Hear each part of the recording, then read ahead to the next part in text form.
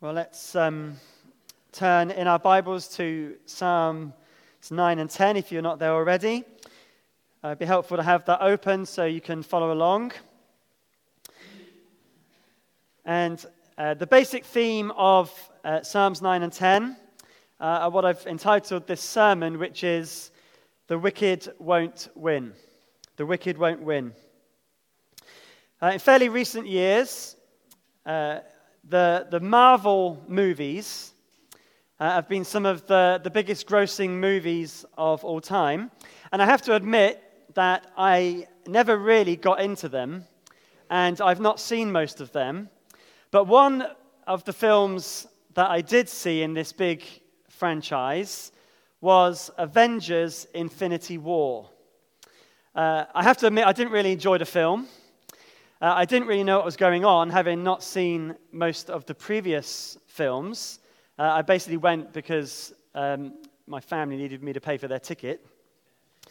But basically, the story was that there is a wicked enemy called Thanos. He collects a bunch of stones that enable him to make the world, or remake the world as he wants to make it. And it involves him wiping out half the population of the world. And this film ends with him doing just that, including half of the superheroes in the movie. There were literally some teenage boys crying that Spider-Man was disintegrated.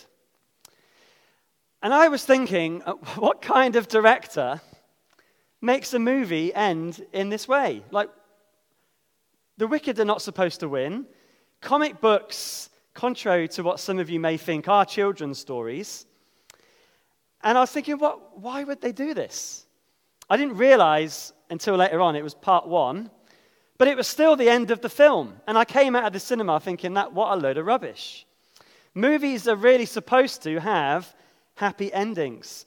The storyline is usually everything's going okay, the bad guys appear to be winning, but the good guys win in the end. Or, I found out, having not understood most of the Jane Austen films of the books, if they hate each other, they'll get married at the end. In other words, it will all work out in the end. And the story of the Bible is kind of similar, except there's no doubt at all about the ending. Jesus wins. But we live in a world where the wicked can appear to be prospering, or rather the wicked are prospering at the moment, it seems. And we can look at God as the director of the world, and we can wonder, God, what are you doing? What is going on? How can your world be like this? Because we see much wickedness in our world, don't we? We see atrocities all the time. We see terrorism, countries being invaded, fraud, sex trafficking, the abuse of the vulnerable. The list is endless and it doesn't stop. And sometimes we wonder, will it ever end? There are world leaders, terrorist organizations, hidden online fraudsters who seem to be getting away with their crimes. We see people die and then later find out that they have got away with abuse or with murder or with all sorts of things their whole life. And they've died and they seem to have gotten away with it. The bad guys so often seem to be winning. Well, Psalms 9 and 10 is a prayer of trust in God, praying and trusting that the wicked won't win, but that God would bring an end to wickedness. It's in a sense longing for the day when wickedness will be no more.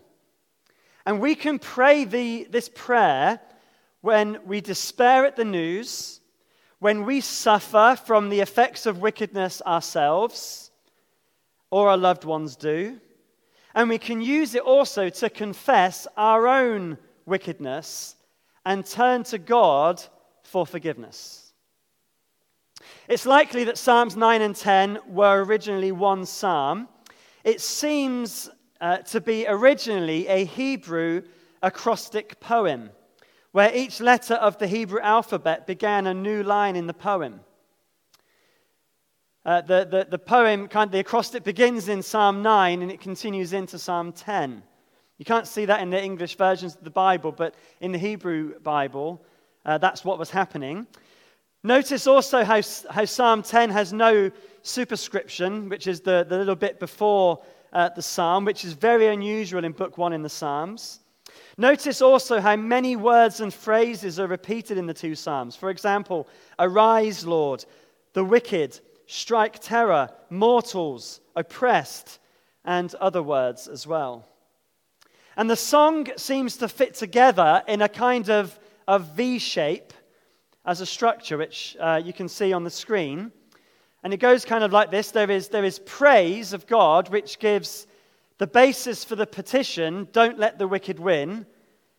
Then there's the problem, which is the wicked are prospering.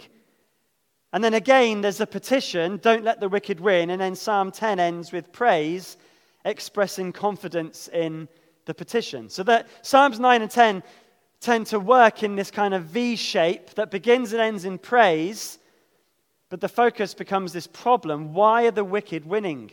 Why do they prosper?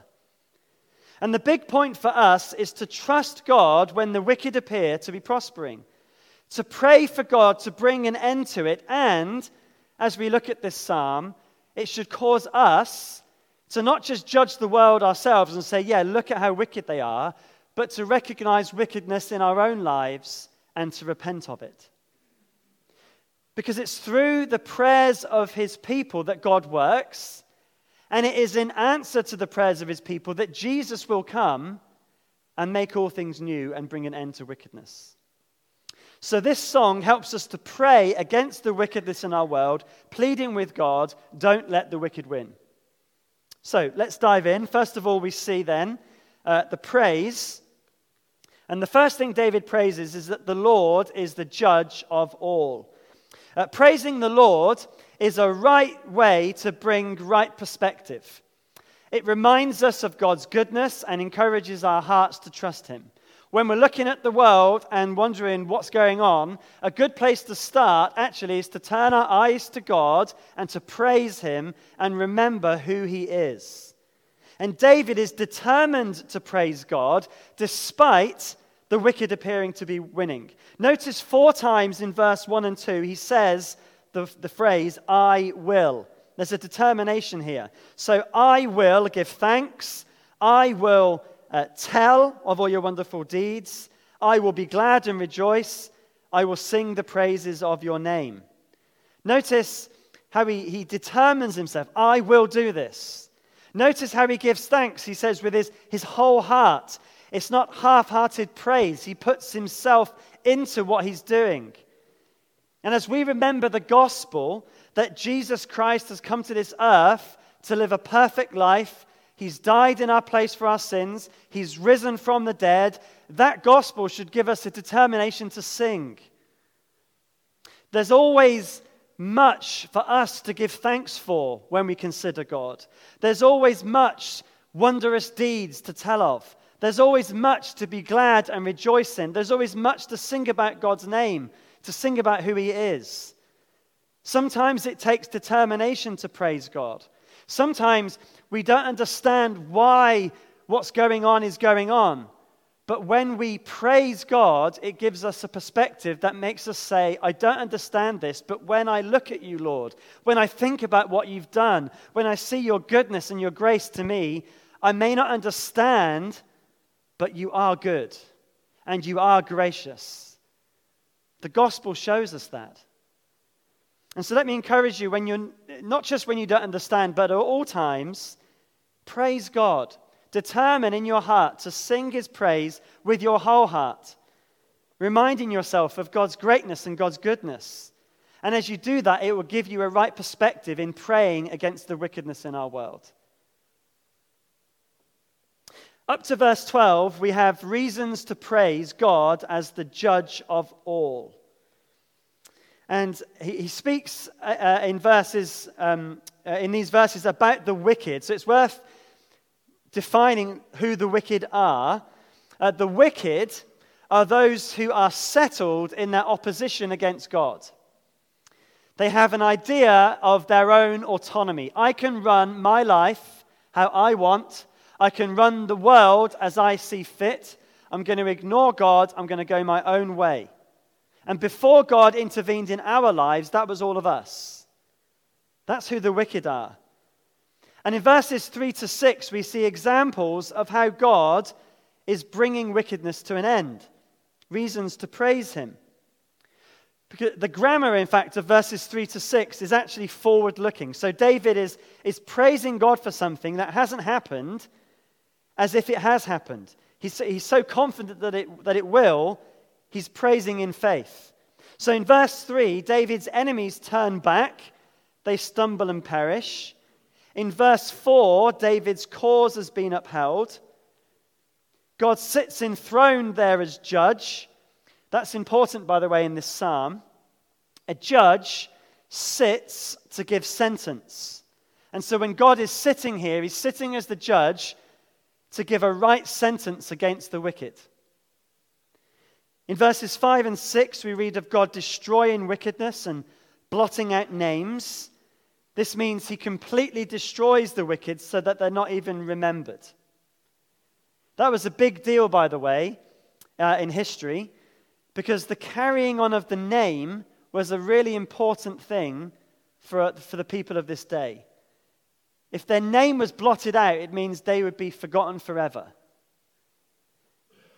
We saw, I think, last week in Isaiah about making a name for ourselves, but God says the wicked are going to have their name wiped out. They won't be remembered.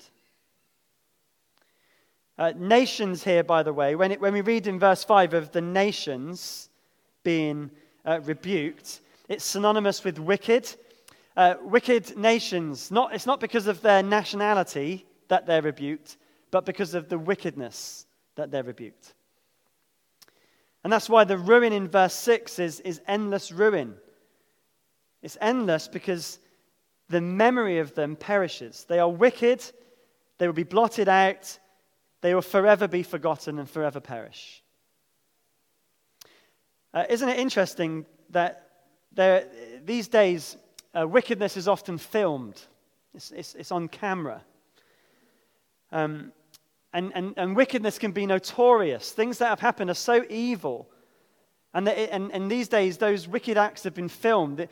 For example, the Holocaust is an example. Much of that was recorded. And recently, the attacks in Israel were filmed on GoPro cameras. But even those filmed atrocities that make us sick, one day they will be forgotten. They'll be wiped away. Not because the wicked will be forgiven if they haven't repented, but because it won't be remembered by God's people anymore. Even for the people that it's happened to. God will make it right. Well, then in verse 7, there's a change of tone. We've read what the Lord will do regarding the wicked, but here we see why David is so confident that the Lord will do it. Look at verses 7 and 8. We read, "The Lord reigns forever. He has established his throne for judgment. He rules the world in righteousness and judges the people with equity."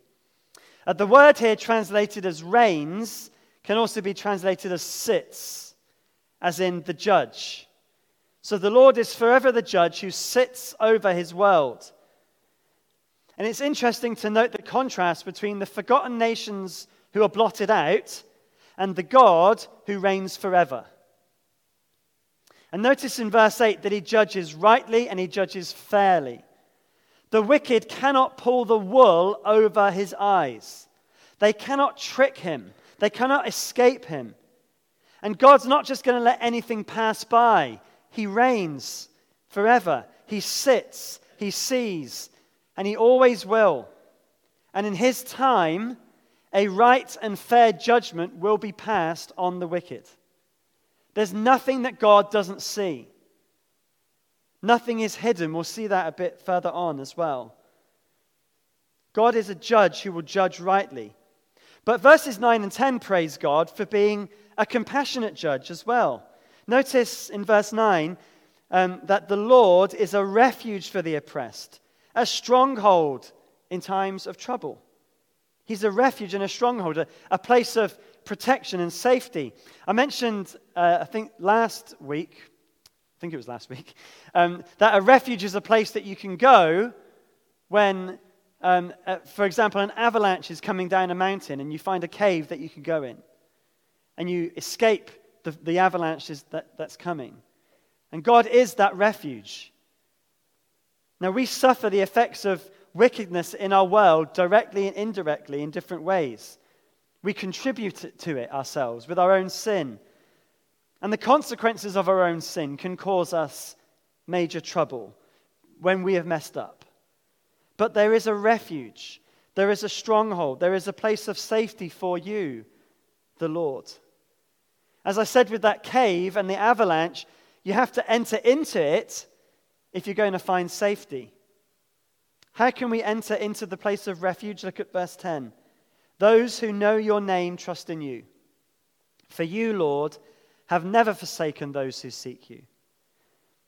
The word to know is not just an intellectual knowledge, but it's a relationship.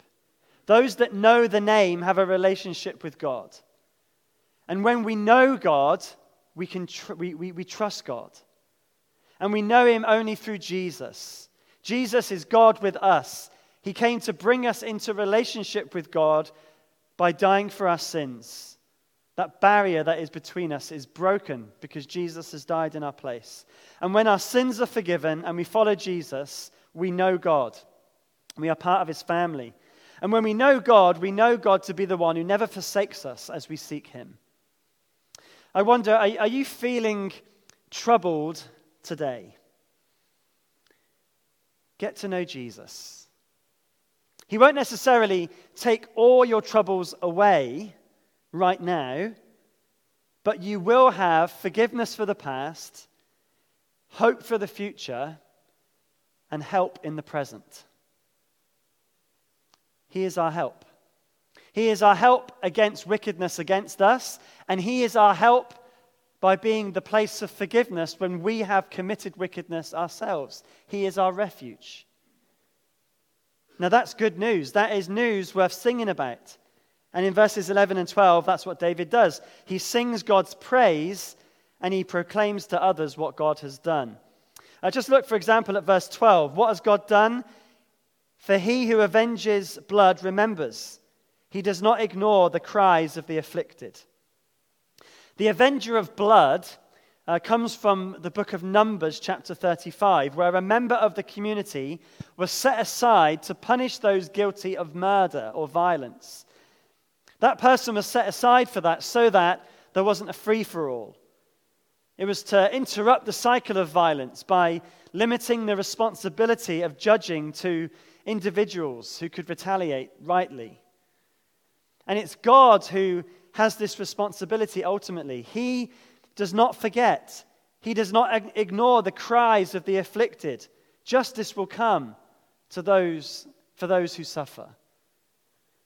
Now, of course, our greatest trouble is our sin because we face God's judgment, but Jesus has saved us from our sin. And this is what causes us most to sing and to share with the world. We sing of and we share the gospel, that we can know God through Jesus Christ. So, having praised the Lord and reminded himself of the Lord being the righteous judge over all, it leads David to be able to confidently petition. And his petition is, don't let the wicked win. Notice verse 13 begins with the petition, Lord, see. Lord, see. David is under attack and he wants God to see it. His enemies are persecuting him. And what he prays for is salvation. So look at verses 13 and 14. Have mercy and lift me up from the gates of death, that I may declare your praises in the gates of daughter Zion, and there rejoice in your salvation. So he asks the Lord for mercy, to lift him up from the gates of death, so that he can praise in the gates of Zion. Zion is the dwelling place of God. For David, that was Jerusalem. And the phrase daughter Zion speaks of Jerusalem because cities were often spoken of as daughters. And what we see here is a lovely picture of how God actually saves us from our sin.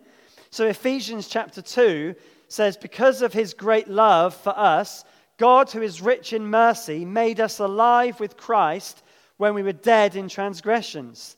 It is by grace you have been saved. So if you like, we've been saved from death, from the gates of death, to be lifted up to the praise God in the gates of Zion. And that's why we're saved. We're saved from our sins so that we can praise God forever. We can praise God for his mercies every single day. Not only for our salvation, but for all that he has done for us. Let's not forget that God's not only called us to pray in petition, but also to praise. And we can thank him for answering our prayers. But in verses 15 to 17, we're reminded in this petition of how justice for God is normal. Justice for God is normal. Notice in verse 16, God is known by his acts of justice. We see how God has ordered his world in such a way that there is a kind of boomerang effect that we saw mentioned in the 7th Psalm. A boomerang effect, that is, the wicked act in wickedness, and it boomerangs back. It comes back at them. So we see here, nations are caught in the pit they have dug, and feet in the net they have hidden. And the wicked are ensnared by the work of their own hands. And in verse 17, the wicked go to the realm of the dead. They've forgotten God. And it's true that, as one writer points out, violent men tend to die by violence. The greedy tend to suffer discontentment. Viewers of pornography damage their sex lives. Gossips tear down their own character as they spread stories, and others think less of them. It comes back on us, our own wickedness. However, whilst nations may forget God, God does not forget the needy. Those who need his help, those that know him and trust him, they have a hope that will never perish. We see that most clearly in the resurrection of Jesus Christ from the dead. In him, we have eternal life and a certain hope of the resurrection of the dead and the new life to come.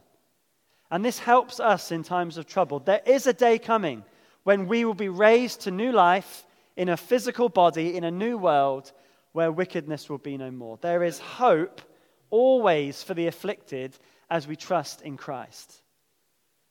Finally, in verses 19 and 20, David prays, "Arise, Lord, do not let mortals triumph. Let the nations be judged in your presence. Strike them with terror, Lord. Let the nations know that they are only mortal." To arise here is a call to action. Specifically, actually, again, in the book of Numbers, when Moses would say, "Arise," he was calling on God's people to go out into battle. And when God's called to arise, he's called to go to war, to fight for his people. And he wants the Lord to not allow mortals to triumph as they appear to be doing. The word for mortals is the same word used in Psalm 8 verse 4, that word we looked at last week, Enosh, referring to the frailty of man, especially in comparison to the Lord. You know, these weak, pathetic people in comparison to the Lord, they appear to be winning, he's saying. Lord, arise, strike them with terror.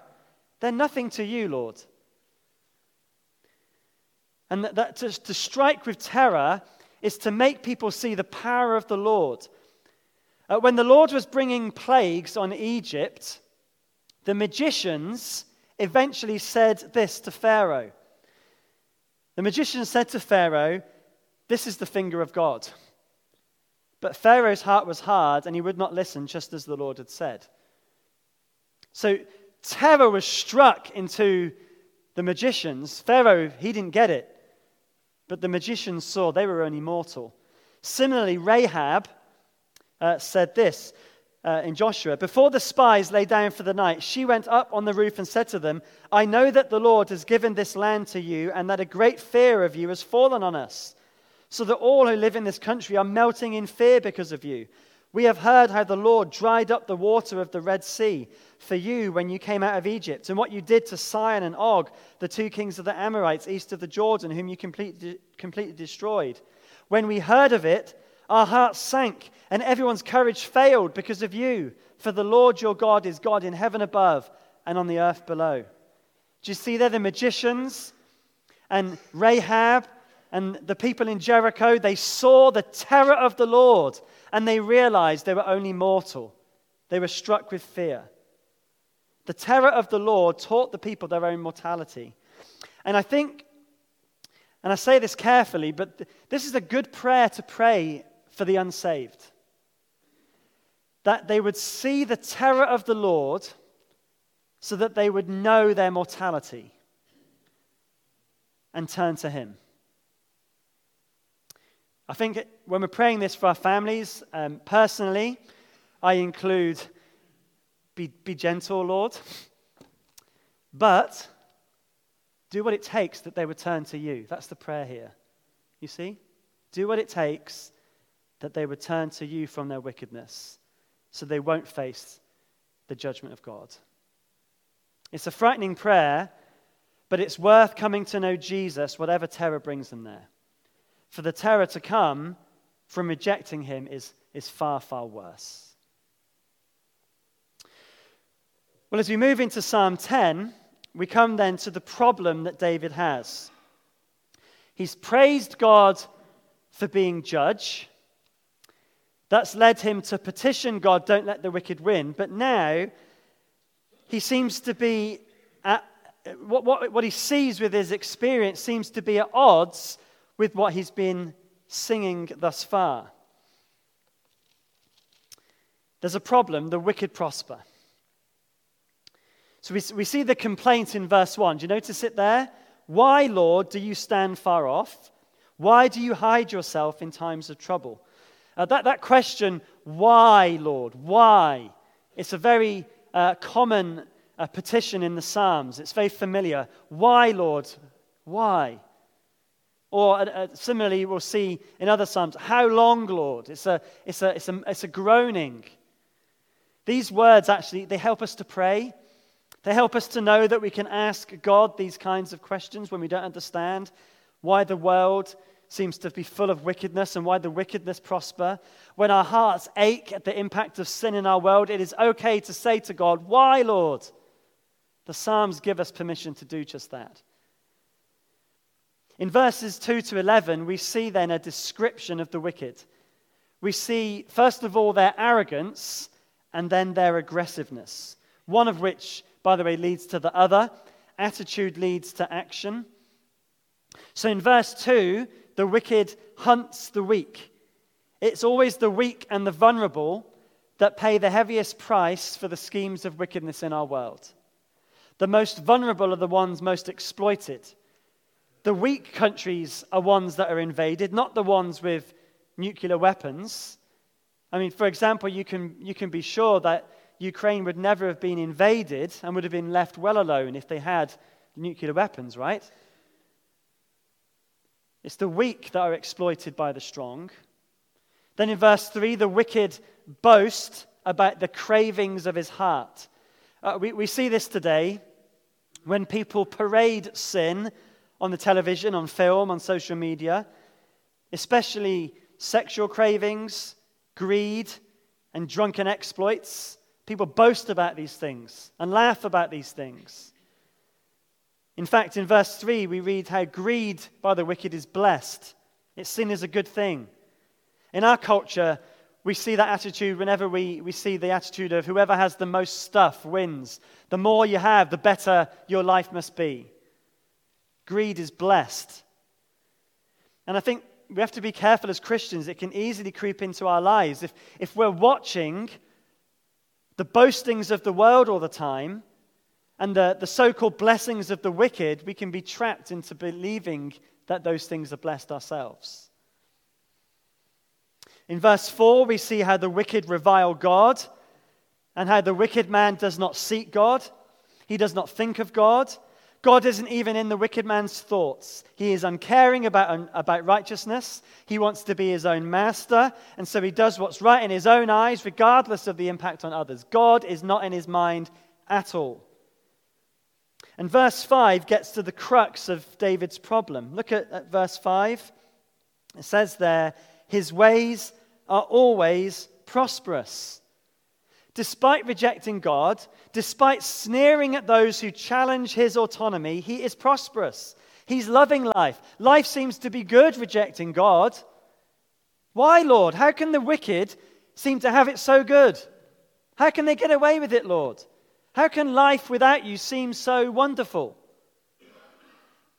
And the attitude of that wicked man is summed up in verse 6. He says to himself, nothing will ever shake me. He swears, no one will ever do me harm.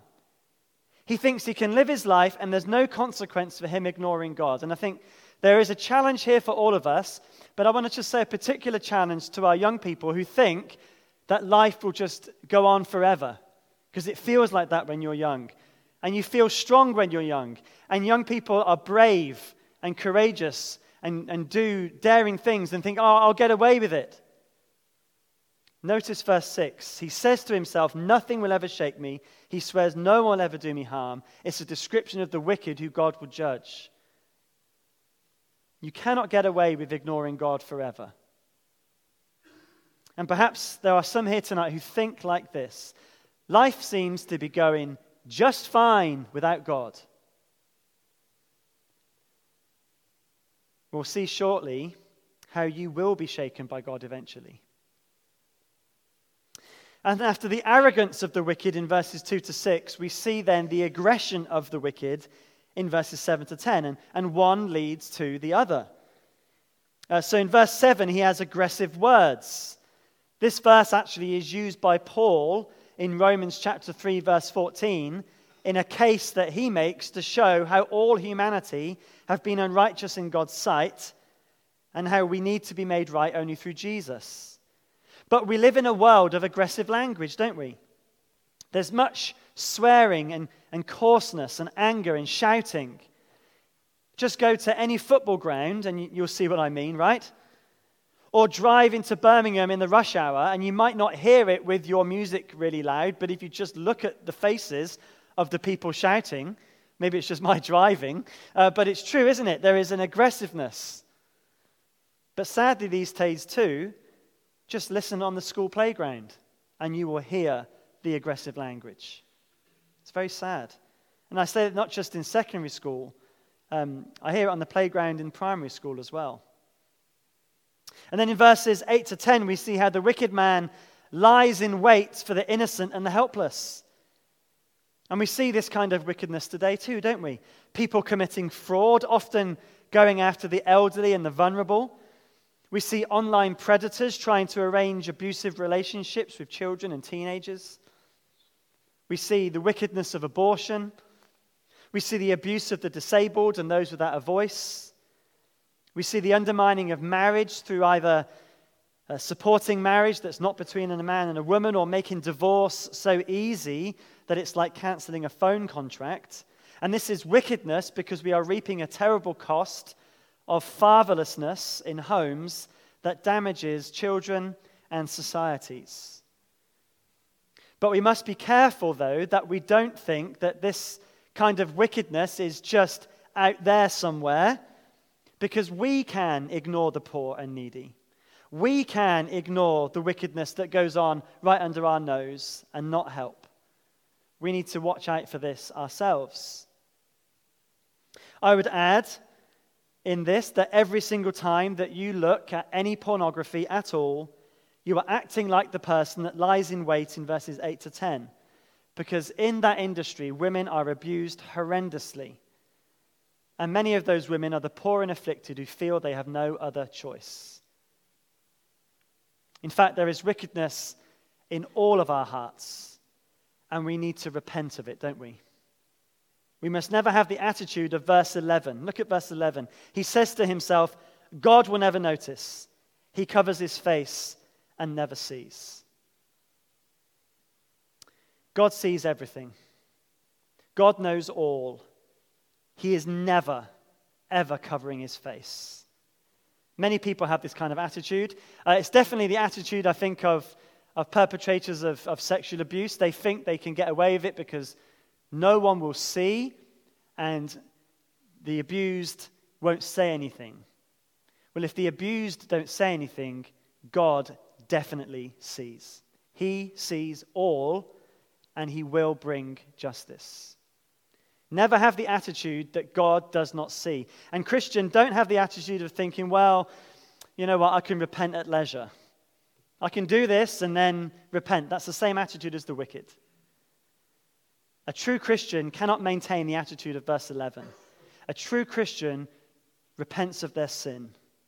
And so let me encourage you tonight to repent of your sin. Bring it to the light of God and ask him for forgiveness and help to live for him. So the problem David has is that the wicked are doing just fine.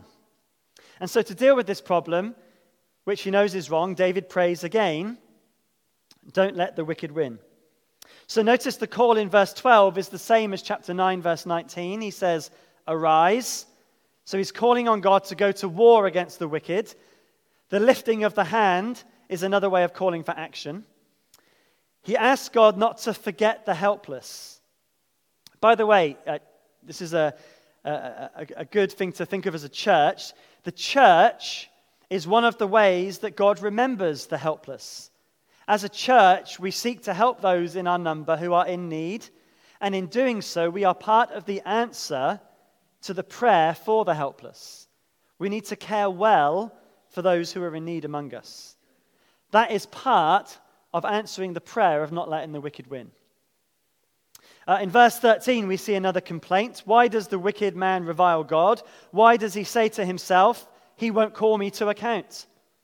The complaint is that the wicked revile God, that is, they speak against him, and the wicked say, nothing will happen to me. They think they'll get away with their sin. And so in verses 14 and 15, David says, let this not be so. He knows that God sees the trouble of the afflicted. He knows that God considers their grief and does something about it. And he knows God helps the fatherless. He mentions the fatherless because the fatherless are vulnerable because they have no one to provide for them. That's why the fatherless are often mentioned. In this culture, there was no option for the women to go and earn on behalf of their families, and they were the most vulnerable. And today, just because women are more likely to be able to work does not mean that fatherlessness is not a huge problem in our culture. It is a huge problem. And as a church, the men of our church need to be fathers to the fatherless in the way that we act like men of the Bible, men of God, in the way that we are examples. I remember growing up in my church, I'm so thankful for the men of the church where I grew up, that they were fathers to me, that they showed me Christ and Christ-likeness and how to be a father. We need to be that in our church, a father to the fatherless. There's more we could say, but time is moving on. In verse 15, the petition ends with a plea to break the arm of the wicked man.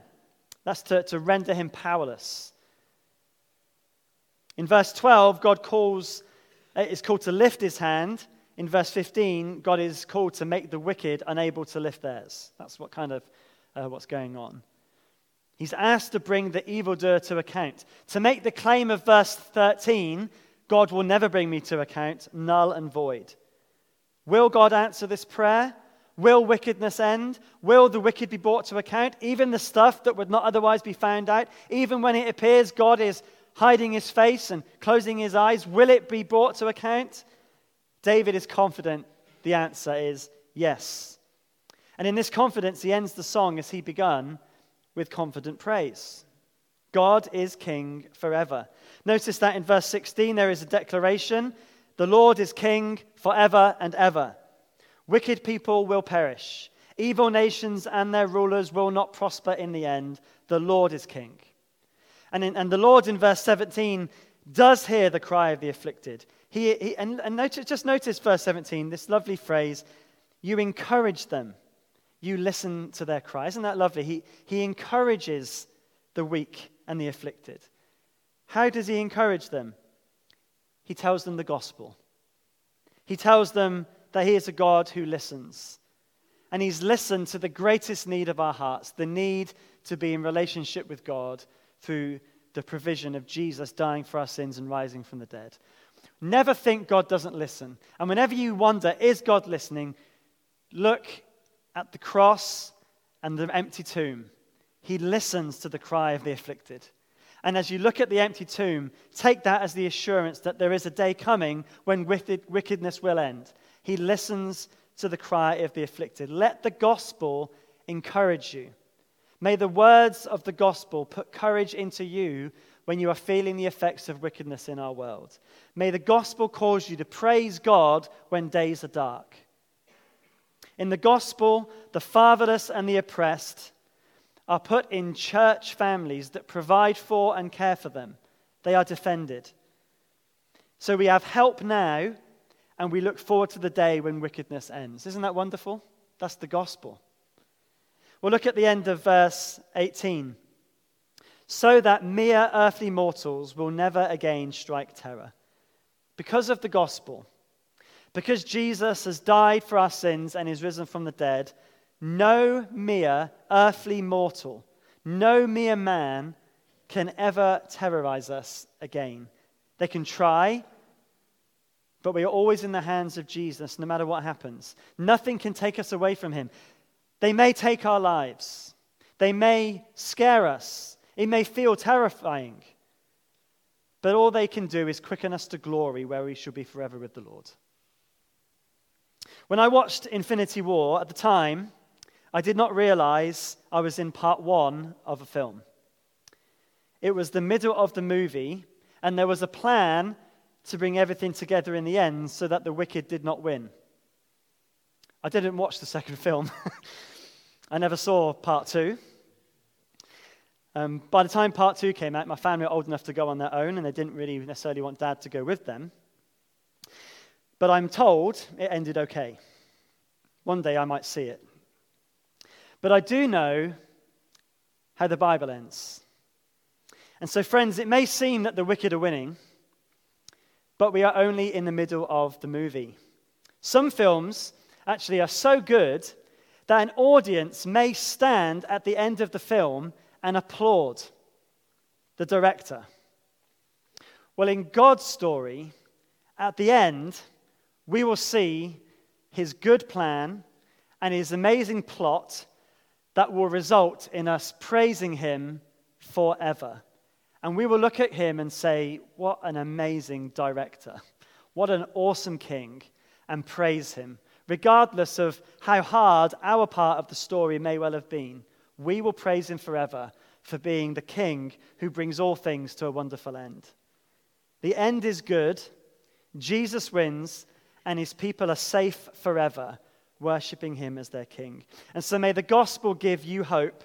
May it cause you to sing even in days of darkness. May it cause you to pray against wickedness, to pray for his kingdom to come on earth as it is in heaven, and to pray, come Lord Jesus. Come Lord Jesus. Well, I'm going to stop there. But before we sing, we're going to pray together the Lord's Prayer, asking him to, among other things, be glorified, to bring his kingdom, and to deliver us from evil. And he will answer this prayer for us. So let's stand together.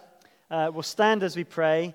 And then after we've prayed, we'll sing our final hymn, which reminds us that he is the King forevermore. So let's pray together. Our Father, which art in heaven, hallowed be thy name. Thy kingdom come, thy will be done, on earth as it is in heaven. Give us this day our daily bread, and forgive us our trespasses, as we forgive them that trespass against us. And lead us not into temptation, but deliver us from evil. For thine is the kingdom, the power, and the glory, forever and ever. Amen.